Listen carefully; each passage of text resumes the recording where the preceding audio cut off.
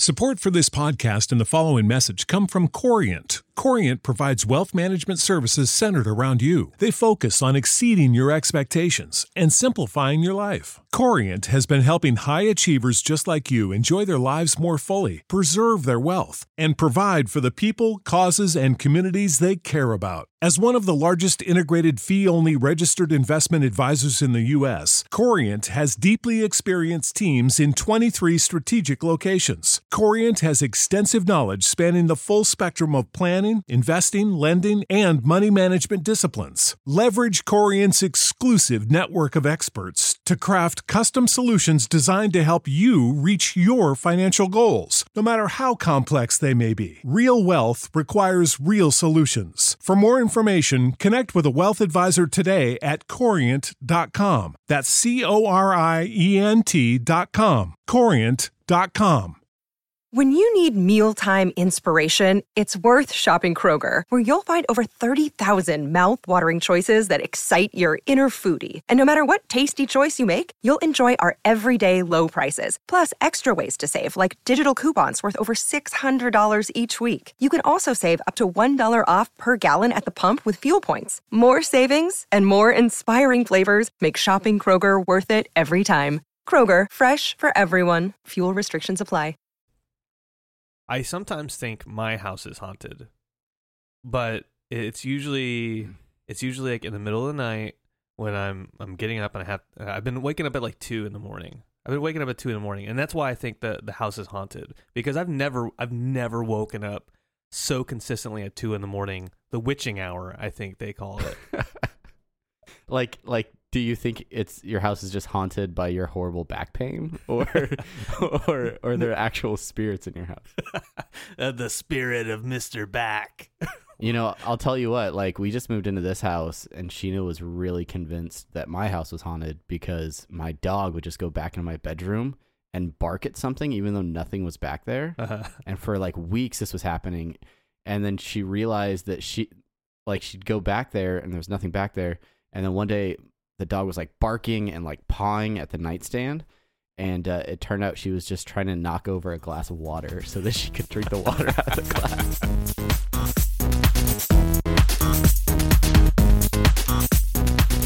Hello, everybody. I'm Travis. Hello, everybody. I am Brandon.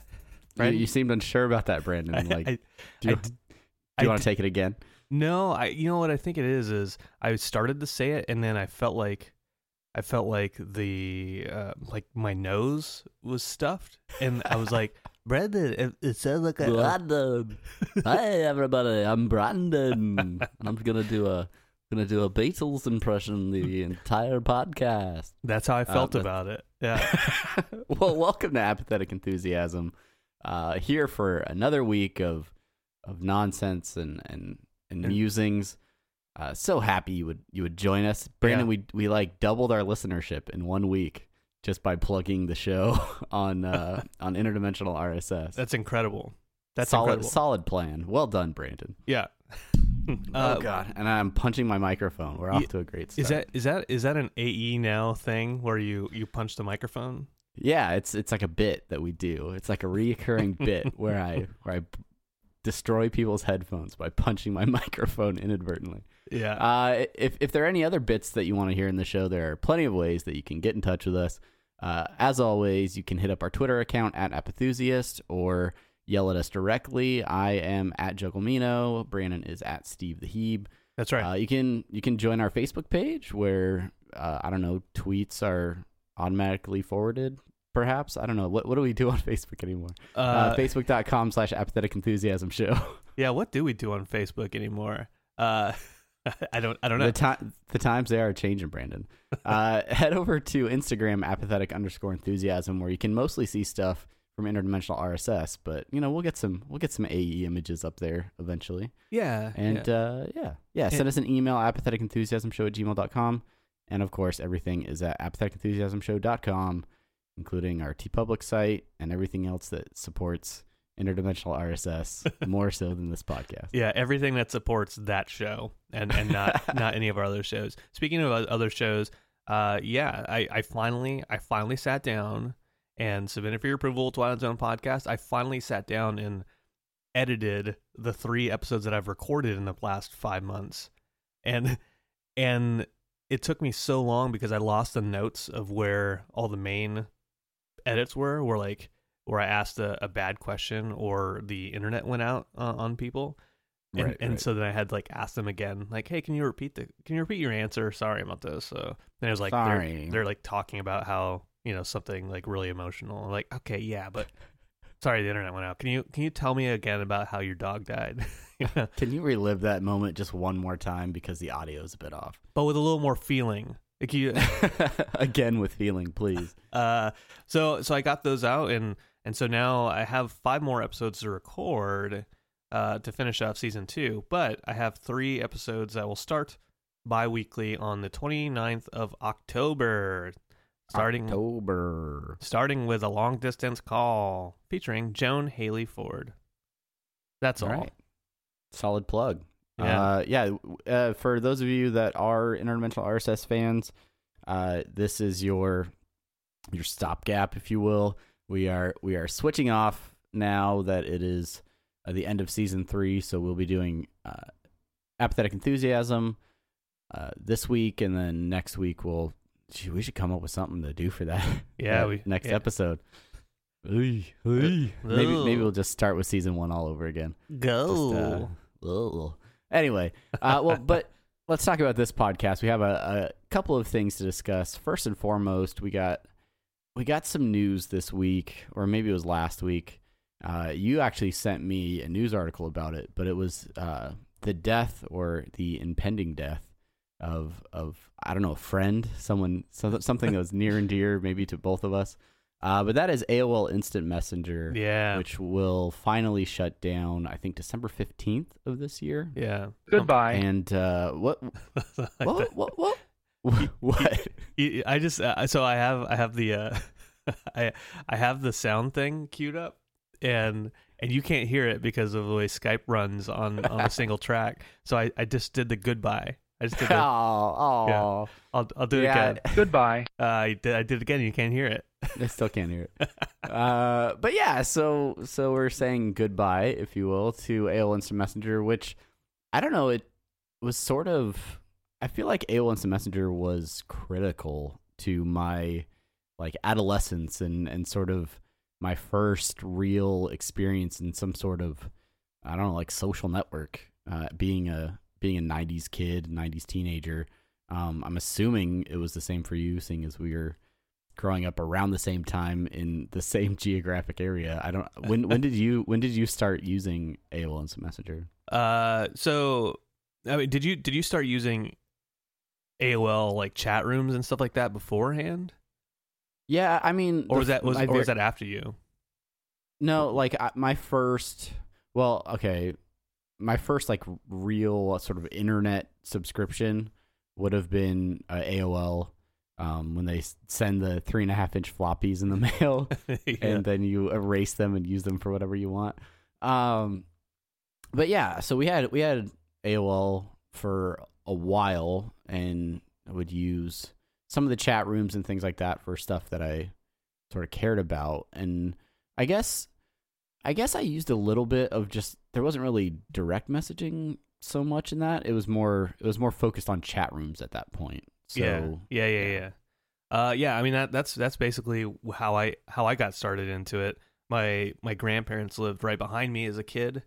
I mean, like in the house behind me, not like they weren't just following you around all the time. Like I didn't have them like tied to an iron lung and like like dragging them by my waist. That wasn't a thing that I was doing. But they lived in a house. Not at that point.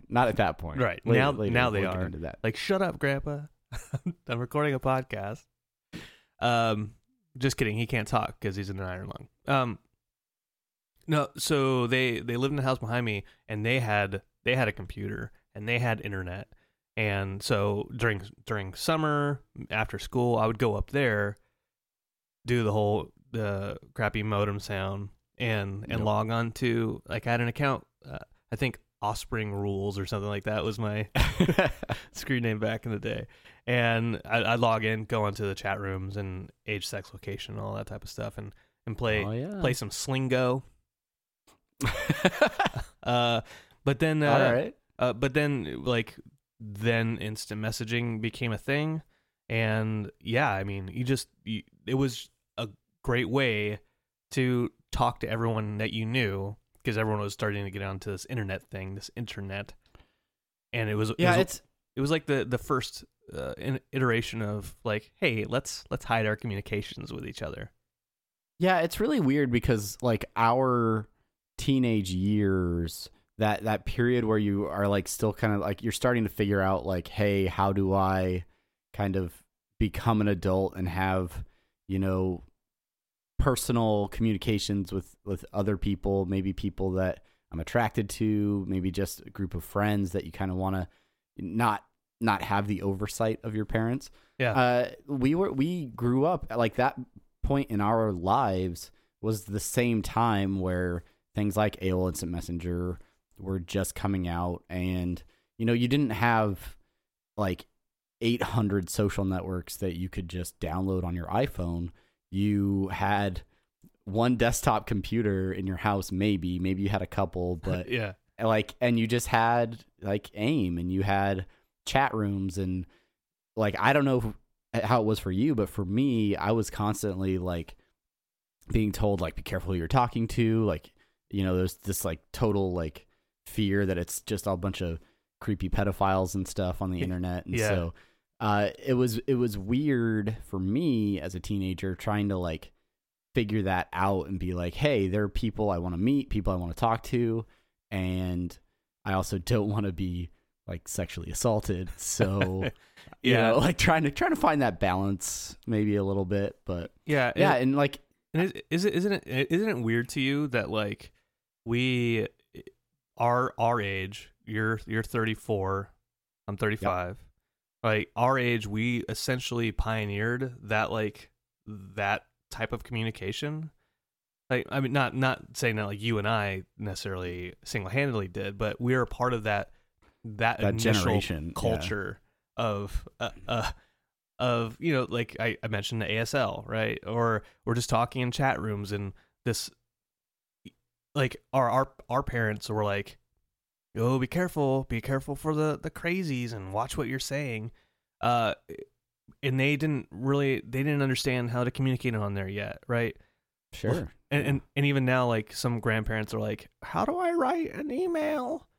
I love when like a grandparent like posts on like a Facebook wall or something, like a very direct message, like or like ask you like really personal stuff. Dear, and you're like, Travis. hey, that's visible for everyone. Just let's take that back into like a message or something. Yeah, and that's, I don't know, like AOL died relatively quickly, like in the scheme of the internet. Like it did really well, but they just sort of had a different scope. They're really focused on how the internet would make the company money, more so than how people could utilize AOL to access the internet at large.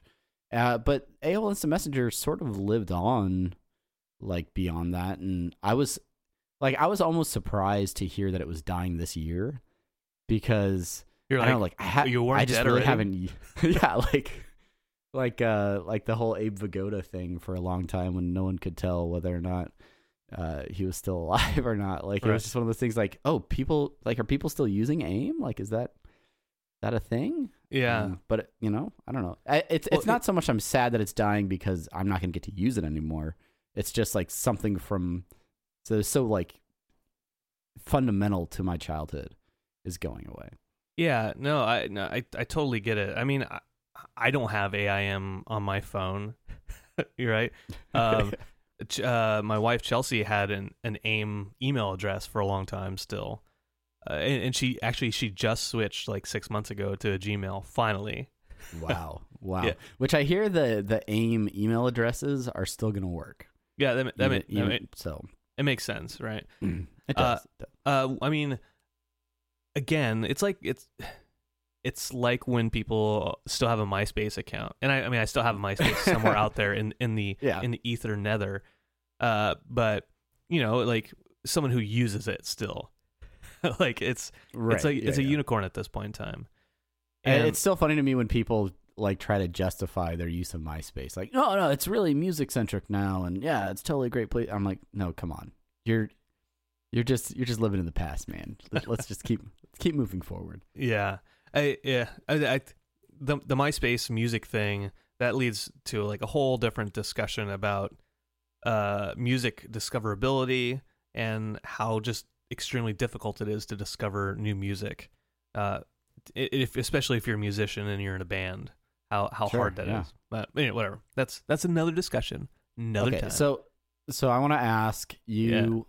You used AOL, and then you had to. You had the one of the core things, maybe one of the most life-changing moments in a young man's life in the late 90s, was coming up with the screen name. So I'm curious. Did you have a lot of screen names? Did you try to like bounce, or did you like? How did you come? First off, what was it, and then how did you?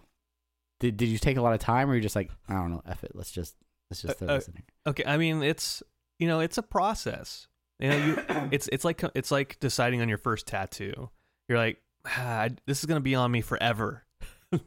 Yeah, this name is gonna last me forever. So I should really be smart about it and think about it. I've gone through a bunch of screen names. I think like the very very first one I had was Trickster with just a K. Is just TRIKSTR. Edgy. And I can tell you why I did that. Was there was this game for the Sega Genesis called Skitchin, where you're rollerblading. It was like kind of like Road Rash, but you're on rollerblades.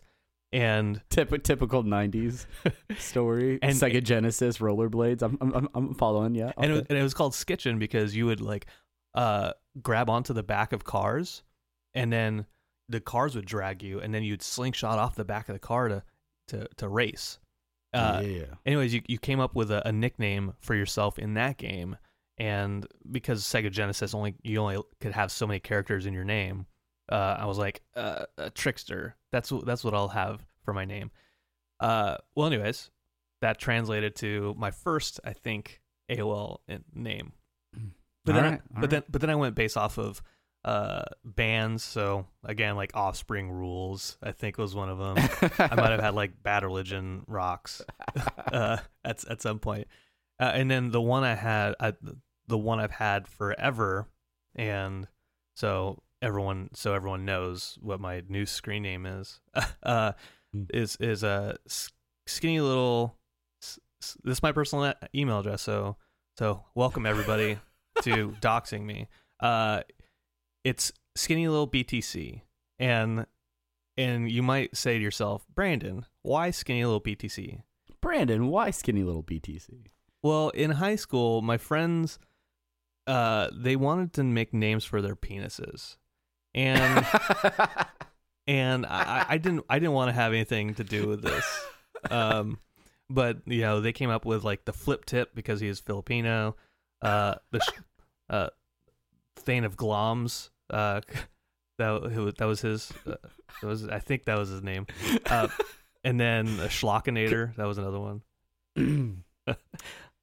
We'll have to fact check some of these maybe. Yeah. And I was like, I don't want to name my penis because I mean I don't care about it. I beat the shit out of it all the time. You know what I'm saying? No, I'm joking. But so they came up with. Yeah, I got it. Because I was a scrawny little kid. They're like, skinny little bitch. I was like, really? Come on, guys. Come on. Come on. Well, when I was making a new screen name and I realized, BTC. Those are my initials. Skinny little BTC. It's kind of like a play on my penis. Wow. So wait, so you're saying that your screen name is loosely based off your actual like name? Like it just there's like a small nod to it. Just right at the end. Just right at the end, yeah. Oh, all right. Skinny little bitch. Well, and you know what? It's not until I said it out loud to you that I realized how unprofessional I've been for so many years. Well, my screen name is super professional and always has been. I I don't think it was the first AOL name that I ever had, but definitely it was an early iteration. Once I started using Instant Messenger regularly, where I was in high school and like the super cool and edgy guy that I was, me and my friends were juggling a lot. And not like playing soccer. Like, no, we had a club and we were juggling a lot. I was a nerd, right? But I was really into first rule Juggle Club. You tell everyone about Juggle Club. We need to keep those numbers up. But yeah, so I was juggling a lot and got really into it, and so I was like, well, we'll do something with juggling. And then there was this story where there were two Travises in my like circle of friends, and so to differentiate us, they were calling the other Travis Tito, based on his last name starting with a T, and for reasons. So they're calling him Tito, but like the week that I made this screen name, they were like, it'd be really unfair for us to call him Tito and not call you something different. And so my last name is Menard, and they're like, let's call you Mino. And I was like, that's idiotic. That's stupid. We should definitely not do that. And then like that week, I'm like, oh crap, I think I was at that Travis's house. And I was like, I need to make a screen name. Let's see, Juggle Mino. Let's see if that's available. Juggle Mino. And the rest is history. So, again, based on my actual name. So here's the thing. Here's the thing that our stories, they combine themes here. People coming up with nicknames for us, and then us not knowing what to change our screen names to, and then just being like, fuck it, we'll just use what they came up with.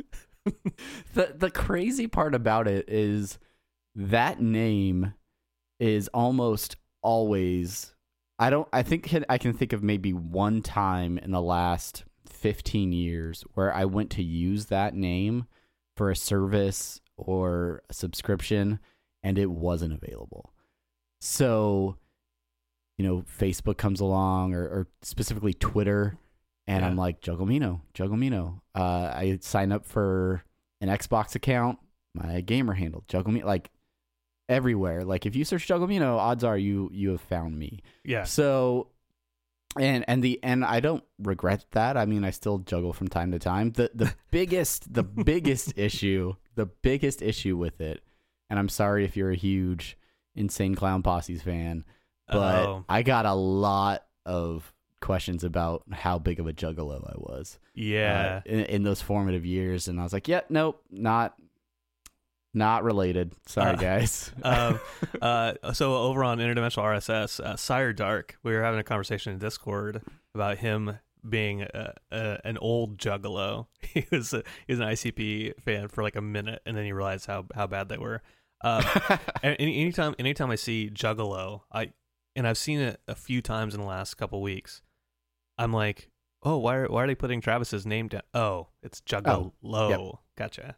Different, very different, totally different, and unrelated. Totally different. Mother effing magnets. How do they work? Yeah, that's my favorite ICP line. Okay. So we come up with the screen name and we're chatting it up, and then I'm like in my late teens, and my buddy's got a car, and we're chatting with girls that we're assuming are girls because we shot out the ASL. Yeah. And they hit all the accurate criteria. But like, did you ever go out and actually meet anybody off of AIM? Like, I have. Yeah. I did. I met a few people. I met a couple girls that I actually met after I had a car, right? And I could meet them in a public place. Right? Yep, with plenty of witnesses. Yeah. And then I actually have a friend who lived in Illinois. Her name's Lauren, and I met her like in actual chat days and in the actual chat room days. But her and I we'd talk on AIM all the time, and her screen name was Nick Hexum's Love or something like that. Nick Hexum from 311, and And she was going on a vacation. And I remember I was like 18 in Los Angeles still. And she was going on a vacation to Hawaii with her family. And this is back before September 11th. And you could still go past the security checkpoint to go see people. You could go like hang out at the terminal and stuff. Right? Yeah, exactly. So she had a layover at LAX. So I drove all the way down to LAX and I met her at the terminal. And it was like, hey, oh my God. And like we did like a brief like kiss. And and it was just like this is so weird. We've talked for so long at such a long distance. And here we are, and we met, and it was only for like 5 minutes. But yeah, and I was probably smelly because I was 18 years old and I didn't know how to take care of my body. But it was really cool. What about you? I mean, I met a couple of ladies that like it was a thing where like, hey, let's go hang out, and then like I'd go with a friend, and we'd go and meet them, and then it's like, all right, this is awkward because like you're really here now and we're not typing, but yeah, like you know, and some of that was fine. I dated one girl for a few weeks, and I met her on Instant Messenger when I like went to pick her up one time from her house. She told me that she had to lie to her parents about how we met. Yeah, because she wasn't supposed to be meeting people that she like met on the internet, found online or whatever. Yeah, and yeah, so like we had to like come up with some sort of weird story about, I don't know, bumping into each other at the mall or something. You know, something pre-90s teens might do. But yeah, and I don't know, it was none of that ever really turned into anything, you know, substantial or long term. But it was just interesting, like.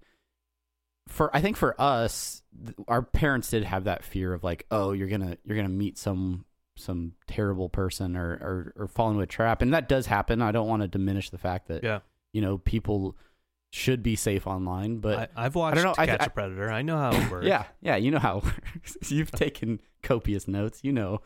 But I don't know. I think you know, we were generally pretty. I was pretty skeptical, and I would do every check possible to kind of be like, is this a legit person? And then still you kind of make it that like public meeting at first or whatever. And I did. So the girl Lauren, that was a thing, but I probably more into the actual AIM days. There's this girl I met online, her Annabelle, maybe Annabeth, something like that. But her screen name was like Bacon Girl with two R's. and like I met, like I started talking to her, and then my friend Matt, like we started this like group of IM friends with each other. And we actually, and they lived in Los Angeles too, so we like every once in a while we'd hang out. And then this one, I was like in plays, and then they actually like came up to watch me perform in a play one time. And then after I moved to Arkansas, I started talking to one of the girls who came to see the play, and she had a crush on me. I didn't know that. And eventually, like, we started a long distance relationship, and then we actually dated for a long time. And this was before Chelsea. And so, like, I mean, obviously we actually like would see each other whenever I'd go back to California. But yeah, like that was something IM turned into something real. And then we broke up, and then I got married. So there you go. But yeah, that girl that had to lie to her parents about how we met. That was the last girl I dated before me and Sheena started going out. And now we're married. So it was like AIM prepared us for real relationships. Absolutely. I do find it funny that we were so terrified of like meeting people online, and now you have these apps like Tinder and you know, Farmers Only or whatever. Maybe that's just a Nebraska thing. That's a thing. There's all these like, that is absolutely a thing. You can Google that up. Wow. But yeah, so there's all these dating sites and everything that's just like designed around that idea. But we were just kind of like, hey, we are all teenagers. This is the thing that we are using right now to communicate on, and that's and as teenagers do, we found ways to kind of find other people that way. Yeah. But yeah, I don't know. What was the last thing you used AOL Instant Messenger for? I mean, the last most significant thing was, again, I was in Arkansas, and yes, kind of like right in the span of time where me and the other girl were about to break up. My friend Matt hit me up and he's like, "Hey, do you know whose screen name this is?" And I'm giving tone to it because I mean he actually typed it to me, and I don't want to do Microsoft voice. But he's like, "Hey, do you know whose screen name this is?" And I was like, "Oh, I don't know. I'm 1920. Let me see who it is." And it turned out I talked to this person for like 2 minutes, and then they're like, Brandon Cruz? I was like, oh shit, I know who this is. And it was Chelsea, my future wife. And I was so pissed off that I was her at first because before I went to Arkansas, she was the one that broke my heart. and I was so like resentful towards her for a while. But eventually we kept talking, and then me and the other girl broke up, and then Chelsea and I got together. But so that was like the very, very last meaningful thing that happened in AIM. That's a way better story than my last use of AIM, which was fantasy drafting. I joined a fantasy league probably like 5 or 6 years ago. Yeah. And they're like, yeah, for the people that aren't nearby, they usually communicate in AOL Instant Messenger. And I was dumbfounded. I was like, that's still a thing? Was that Swiffle? Okay. For Swiffle? Yeah, that was for Swiffle, yeah. So Bob, it was come actually on. There was a year where Ryan was in another country, and I actually wasn't in the league yet, but they still did all their drafts in person. Mm-hmm. So I had to communicate with Ryan so he could tell me his picks, and we used Instant Messenger for that. So he'd be like, all right, what's on the board, what's left, and then but now, like, I don't know, I think we grew up with that model of chat and things like that, and you and I still probably have 90% of our conversations through Facebook Messenger. It's true, yeah. And I think it's just become something that's second nature for us, and I think as people continue to grow up and find, I don't know, like all them kids with their Snapchats now, you know, I'll send a snap every now and again, but it's the text base. That's where I'm comfortable. I think text base. Yeah, that was the name of my one man band for a minute. Was text based misconception. I dig that name. I'm sorry that didn't take off. Yeah, it was just because growing up with this form of communication, there's so many things that you can miss. You can get confused if you don't get the tone behind it. Which is why I get mad at my mom sometimes when she's like, "I love you, Brandon." ... Like, you love me, Brandon, but what? But what? What comes after that? She's like, I think no. You're just sitting there staring at the phone like, what have I done wrong? What did I do? Or she's like, yeah, your great uncle has cancer. Wink face. Like, what? Why? No, Mom, come on. LOL. It doesn't mean lots of love, Mom. Come on. It does. So there's that learning curve. But I mean, I've gotten into fights, and I think even you and I have sometimes, every once in a while, like we don't fully grasp each other's emotions in the moment. Where I'm like, is Travis pissed off at me? I think is he annoyed right now? Well, and that's one of the things too, is when you're typing something out, especially if you're just using brevity for the sake of being busy. Yeah, it can make you sound like really short and pissed off. Yeah. Or like if you're, if you ask somebody a question and they don't respond right away, you're like, oh God, I've pissed them off. They're or something's wrong. They're mad at me. And it's like, no, they're just, like in driving. My case, my kids have my phone and they're watching YouTube and they're not telling me that I've gotten like 8 notifications from somebody. So yeah, it happens. It happens. But Yeah. So anyway, I'm sad to hear that AOL Instant Messenger is gone, and but we have plenty of things that have risen up to replace it, and thanks to the Zuckerbergs and all the other web developers that are still making the hip apps for us to stay in touch. And the Toms. The Toms, the MySpace Toms. We could probably do a whole episode on MySpace if we really wanted to, and I don't. I don't. But if you really enjoyed AOL Instant Messenger, if it was something that was maybe important to you growing up, or maybe you grew up a little bit later in the mid 2000s or something, I'd be curious to hear maybe how the platform changed, or if anybody has some different experiences from using the platform. So hit us up over on Twitter at Appthusiast or all those other things I said at the top of the show, and we'd love to hear your stories as well.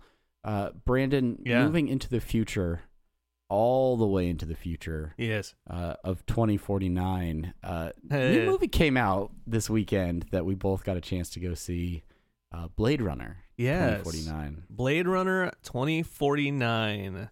Yes, we both saw it. Stars, of course, Ryan Gosling and some old dude, Harrison something or other. Harry Chevy. I got confused. I put a different car brand in there instead of Ford. That's your joke. Harry Chevy. Harry Honda. What's Harry short for? Harrison. Okay. Yeah. Harrison. That's stupid. Anyways, so Blade Runner 2049. Yeah. So I didn't know that I wanted to see this for a while. I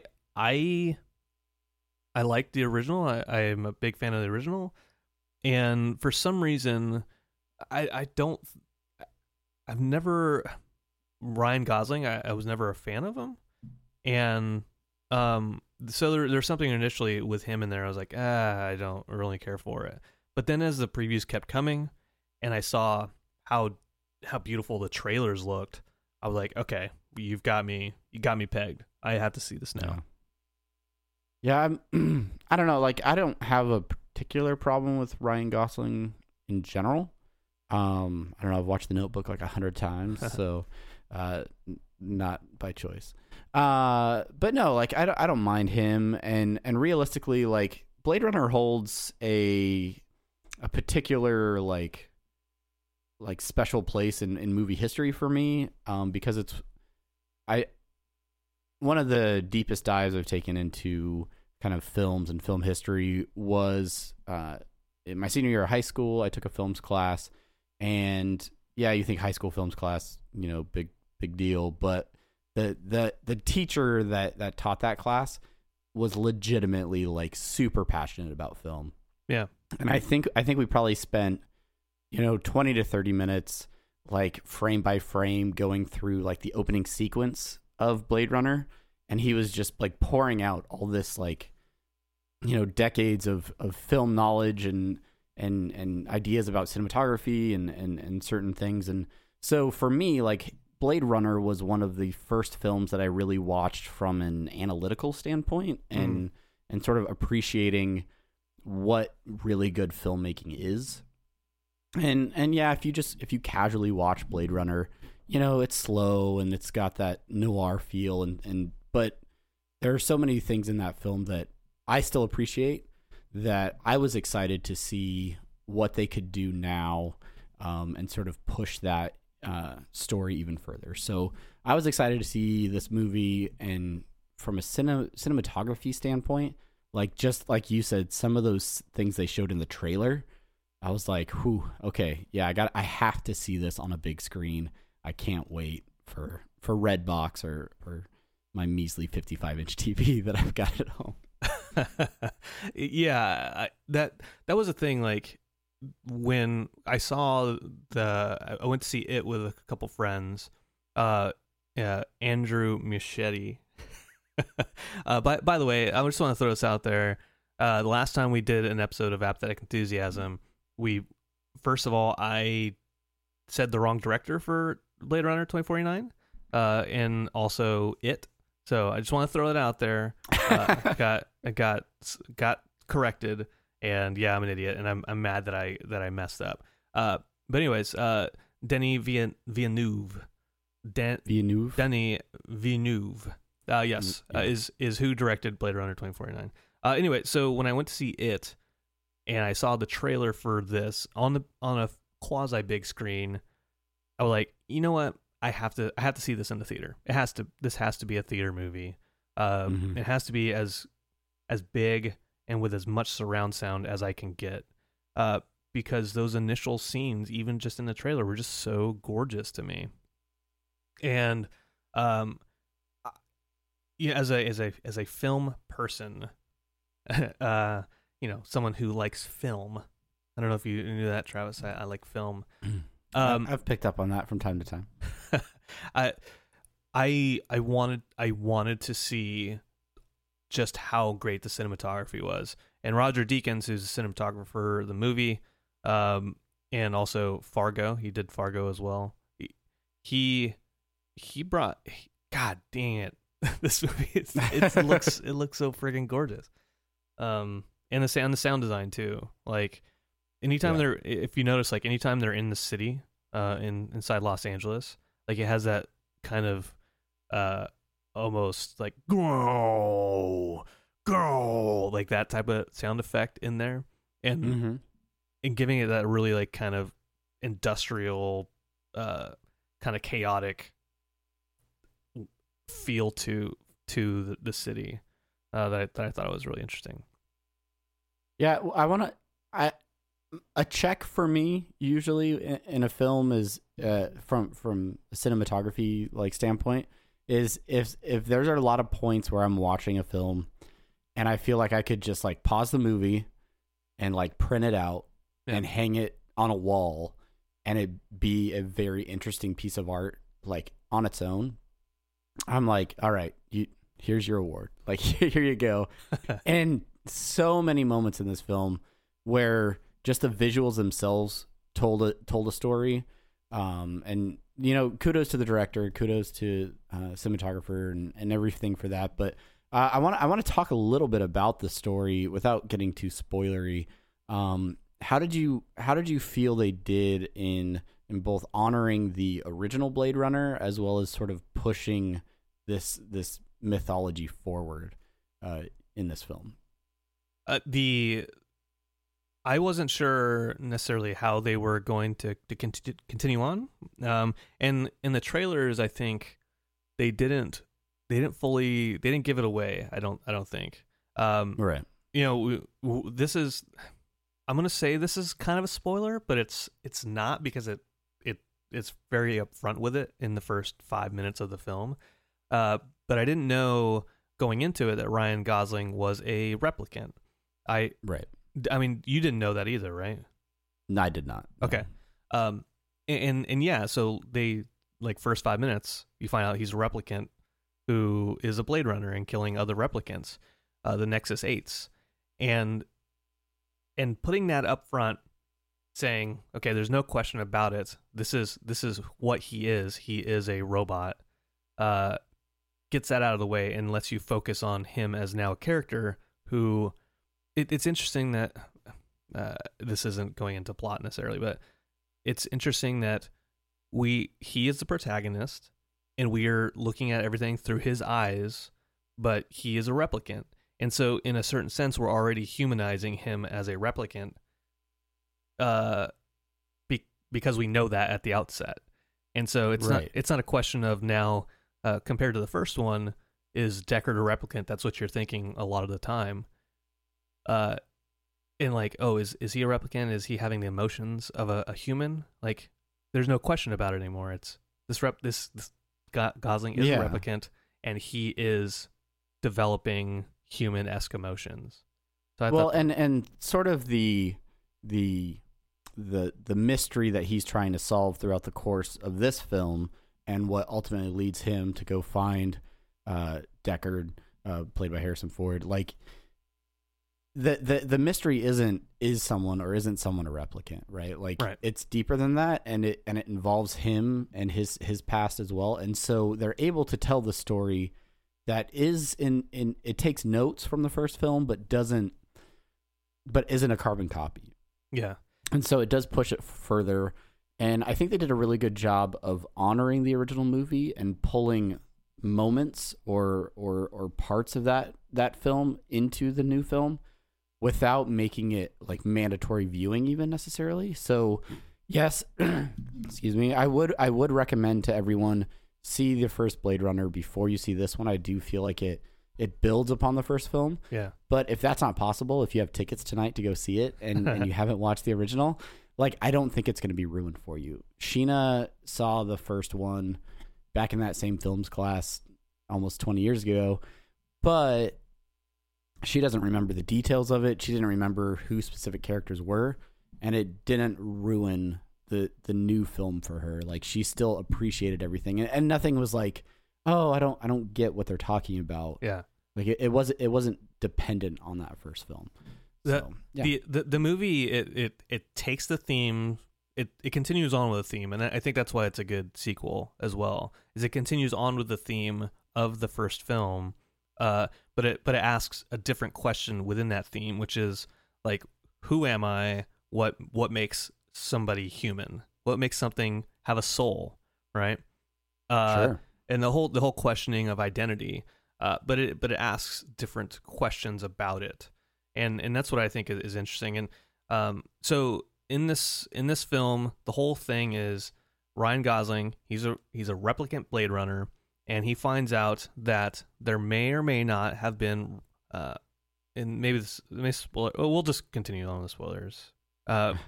Not any like the major ones. Like we won't spoil the ending or anything like that. But just saying that he finds out that a replicant gave birth to a child, and so that's really the driving point of the plot. And then he realizes that he's part of that history in some way, shape, or form that we discovered through his memories.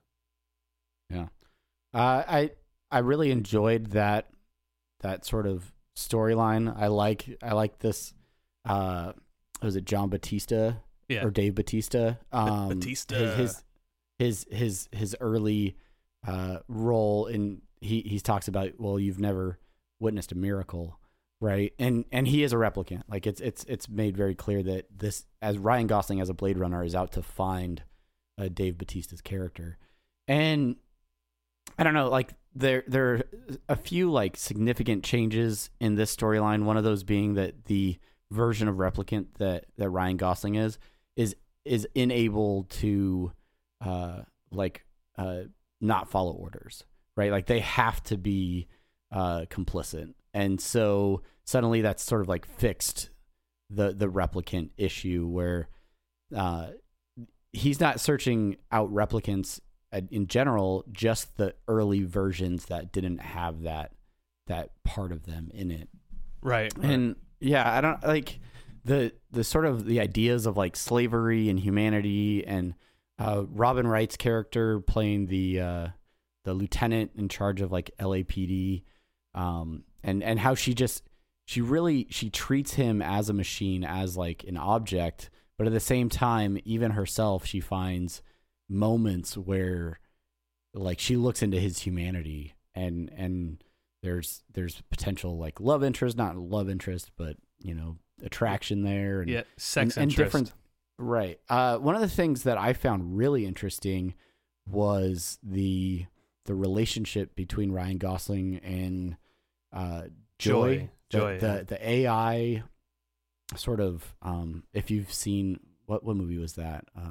Her. With Her. Yeah. It's sort of that same idea of like personal assistant type thing that escalates into a love relationship sort of partner, and the idea that we are, and I was shocked by this, but that we're legitimately invested in a love story between a robot and in terms of like the replicant. I mean, he's humanoid, but he's manufactured, and then this AI, like, but it works. Like, I feel like it really works in the film, and I'm not like, I don't step away from it going like, but it's not real.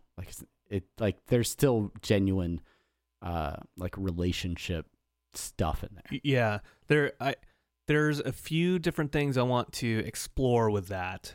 The one is like, so Joy is this AI that is built by the former Tyrell Corporation. I forget what the name of the new company is in the movie. It's Wallace, is it? Yeah, that's right, Wallace. Yeah. And so she's like tied to like a projection in K Ryan Gosling's character's house, and so she like walks around and she like changes her appearance and she like makes him dinner and stuff like that. But Right. it's all just a projection.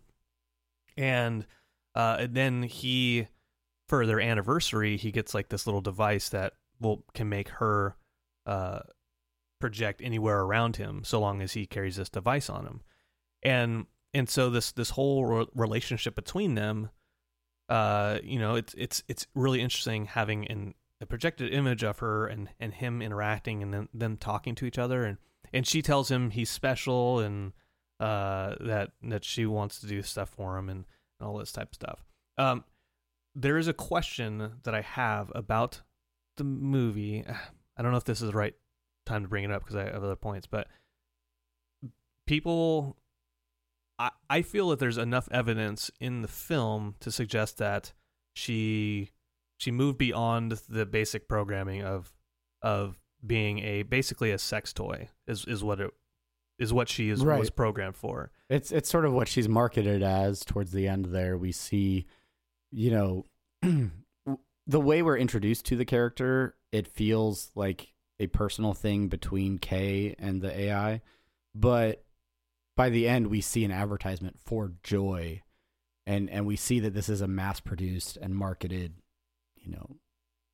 like sex toy, so to speak, or personal companion, if you will. So yeah, but like you're saying that she moved past that basic sort of programming, or that's essentially like I don't necessarily think that it's one way or the other. I don't have a definitive opinion on it. I just think that there's enough evidence for someone to argue that at some point in the movie, she was a companion. She was a yes man trying to fulfill his every need and giving him what he desires. But she moved past that into actually having a soul, right?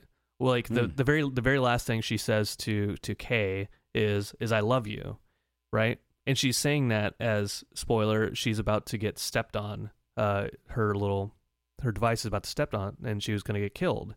And there's no reason, like she says that to him as she's about to die, right? And that, it seems a genuine thing. It doesn't seem necessarily like she's doing it just to give him what he wants, because he is also in a position of vulnerability in that moment. Yeah, and there are several choices that she makes that seem counter to what I would assume is standard programming, right? The fact that she says, delete the history on the base unit so that they can't use that against him. Like some of the things that she does, the fact that she sets herself up for being vulnerable to the point where if that device is stepped on, she, for all intents and purposes, dies, that her AI, brain goes away and she no longer can be the person that she was with him. Yeah, obviously he could buy another one, but that iteration of the character would be no more. Like, yeah, I definitely think that you can make the arguments that she moved past, base programming, and that's where we get into a lot of discussions about AI and computer learning, and is it what is it? Is it a soul? Is it genuine? Just like ones and zeros, and I don't know if we have time for that discussion right yeah. now. And I mean, like, again, like with K as a replicant, you know, like he's a robot, and we see that he moves past his base programming into thinking that he's something special, and that he might be the son of Deckard and Rachel. Right. One last thing I want to say about the AI. There's a really good scene that I think gets, like, people talk about it, but they don't necessarily hold on to it.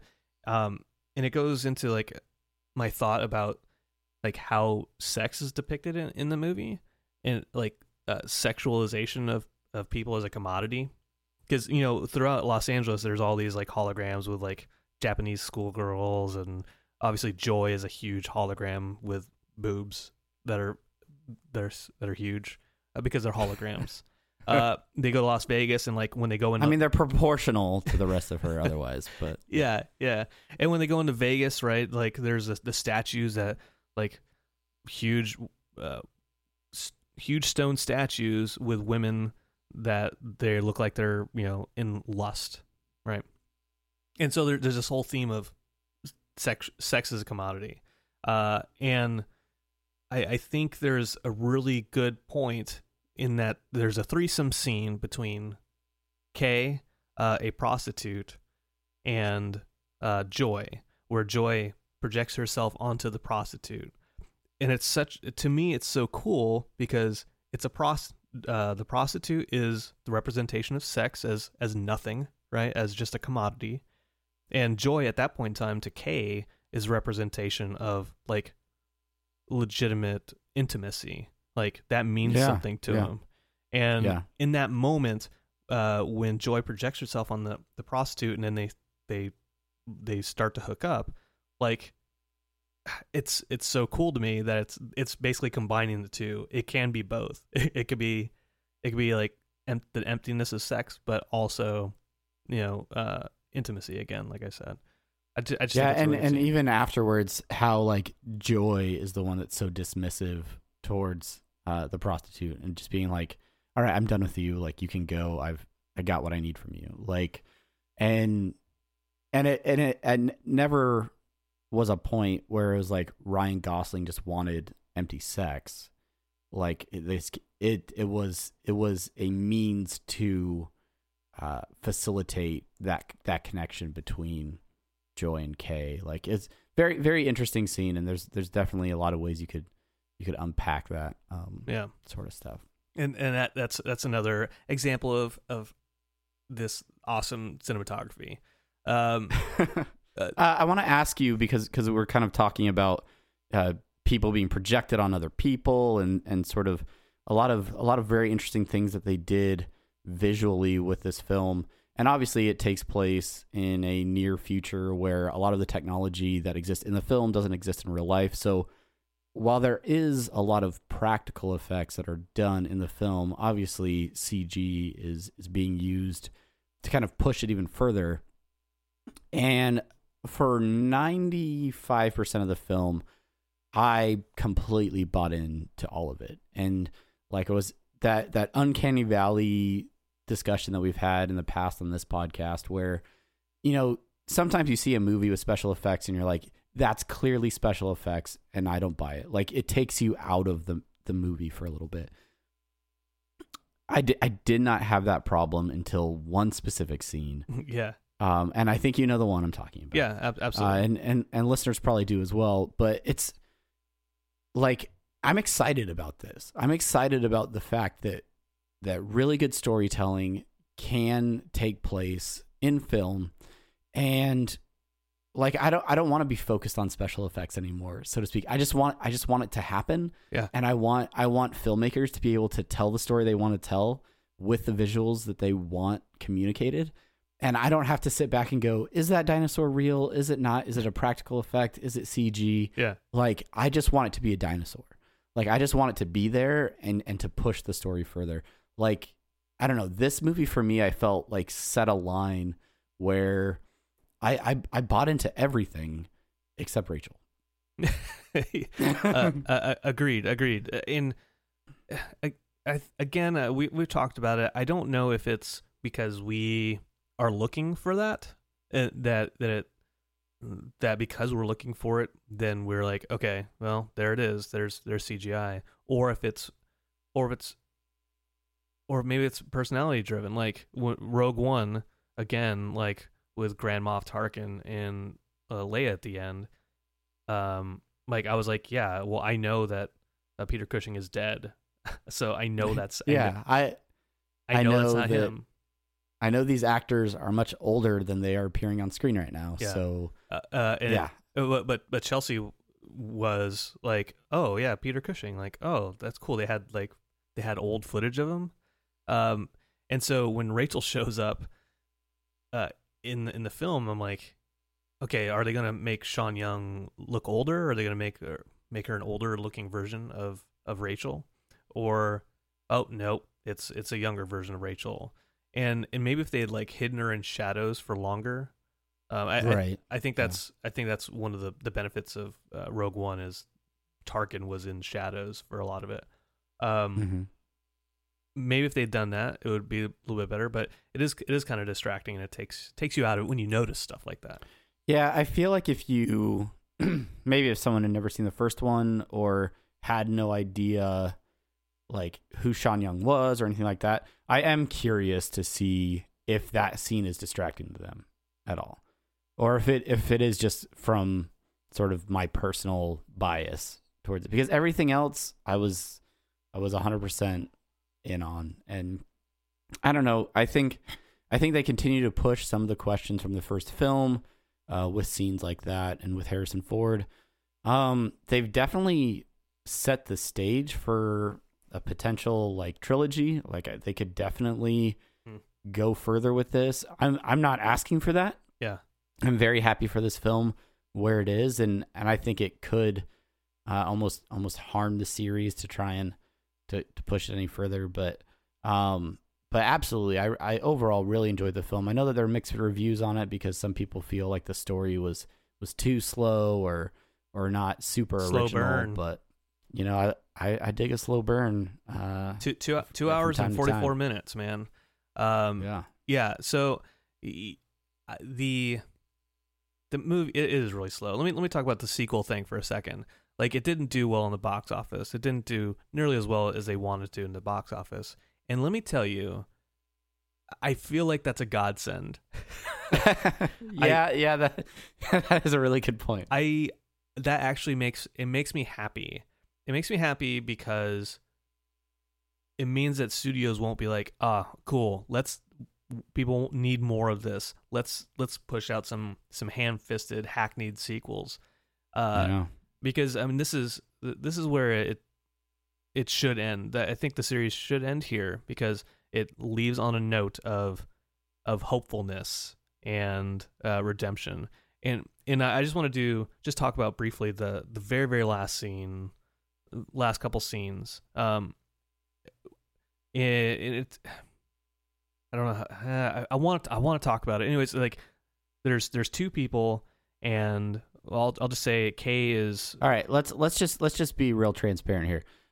We're gonna discuss the end of this film now. All so right. if you have not seen Blade Runner, thank you for listening. Yeah. We're gonna wrap up the show after this. So definitely go out and see it. I think we'd both recommend doing that. See it on a big screen. Yeah. Do not wait for video or digital or anything like that. Like, go see it while it's in theaters, because you will do yourself a disservice by waiting. But that's it. Now it's time for full-on spoilers. Yes. and we're gonna get just into a few of these. So if you've already seen the film, we're gonna talk about that now. Thank you, Travis. Thank you. Okay, so here's the thing. So the whole movie, Rachel and Deckard, they had a baby at some point in time. That's what the Miracle Batista is talking about. And Right. And Kay has memories of him being the child. Well, you find out that someone has to make all these memories for all the replicants to have. He, at some point in the film, he goes and talks to a woman who's locked in a plastic glass cage, who creates these memories. And she's locked there because what she says, she has like an autoimmune disease. So she's classic bubble boy syndrome, like can't leave, can't have interaction with others. and has to stay in there. Right. And so over the course of his investigation, he has these memories. And he finds out there's like a boy and girl who have the exact same DNA. Well, at the end of the film, he finds out he thinks he's a son the entire time, but he finds out from this group of underground replicants that no, he's the child of Rachel and Deckard is actually a woman, and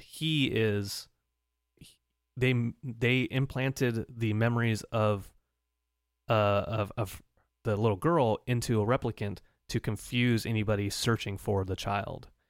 So with that in mind, Kay, and we find out that the girl who's locked in this glass cage is actually the daughter. Right. But they share the exact same memories.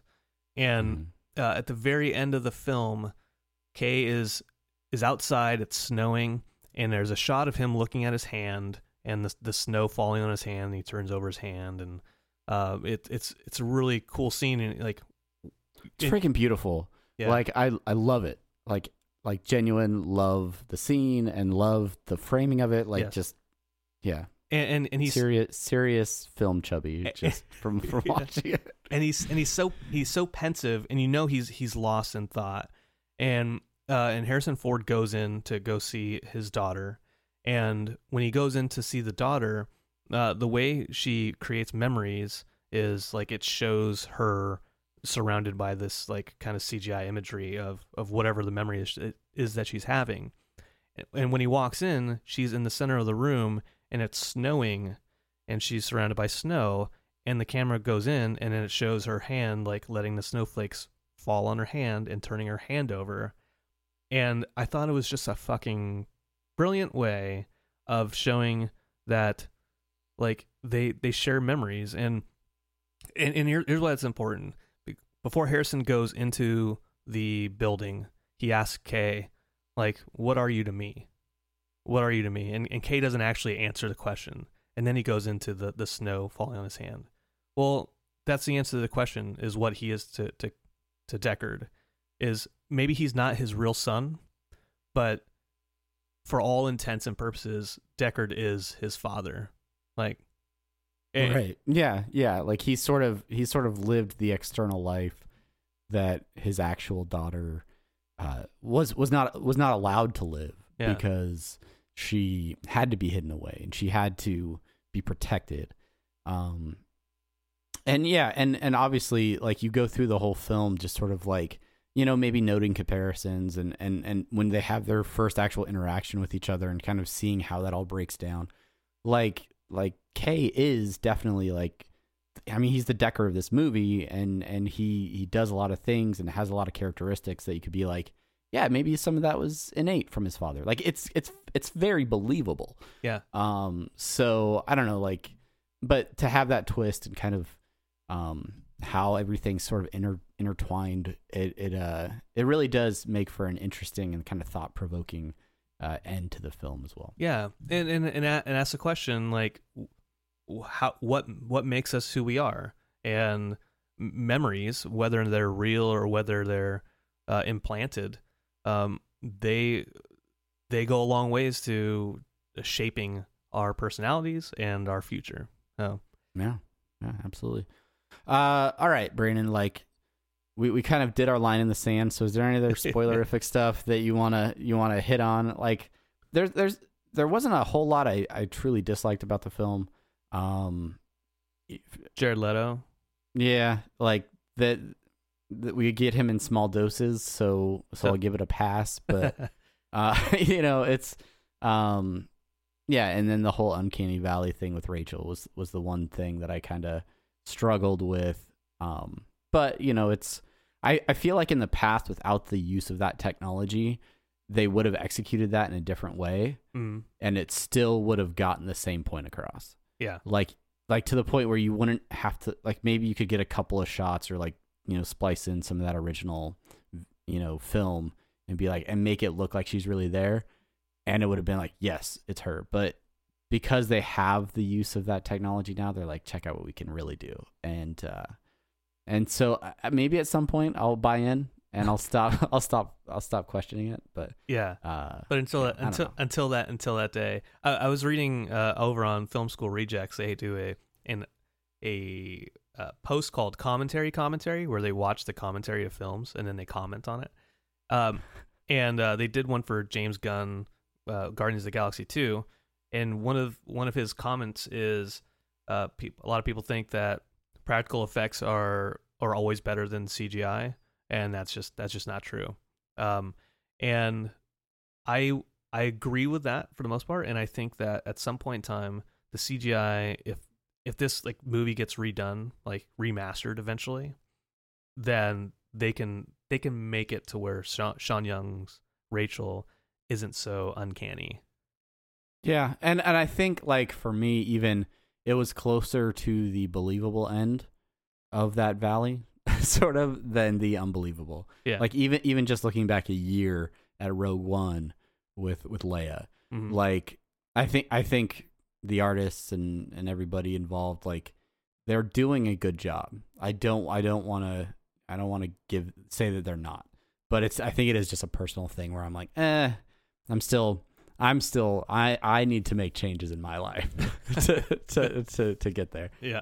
All right, Brandon. Well, anything else you want to hit on Blade Runner 2049 or the Death of AIM or any other brief topic before we get out of here? We've already passed the hour mark, so it's such a good movie. You really you have, and yeah, it might be a slow burn, but it's just gorgeous. It's gorgeous and it sounds gorgeous. So please do yourself a favor and go. And if you hate it, let us know. Let us know why you hate it. Because I really did enjoy it. I am considering going to see it again on like $5 movie day just to kind of get to experience it on the big screen one more time. But yeah, all right. Well, I guess that's it for this week. Thank you so much to everybody that's listened and is continuing to listen. We'll be back in 2 weeks with another episode of Apathetic Enthusiasm. And until then, I'm Travis. And I'm Brandon. Thanks for listening. Goodbye.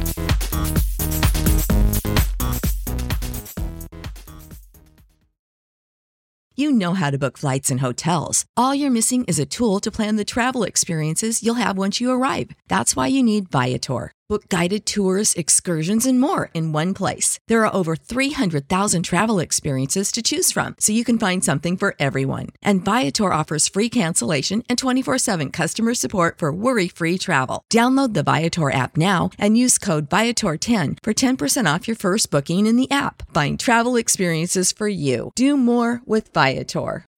When you need mealtime inspiration, it's worth shopping Kroger, where you'll find over 30,000 mouth-watering choices that excite your inner foodie. And no matter what tasty choice you make, you'll enjoy our everyday low prices, plus extra ways to save, like digital coupons worth over $600 each week. You can also save up to $1 off per gallon at the pump with fuel points. More savings and more inspiring flavors make shopping Kroger worth it every time. Kroger, fresh for everyone. Fuel restrictions apply.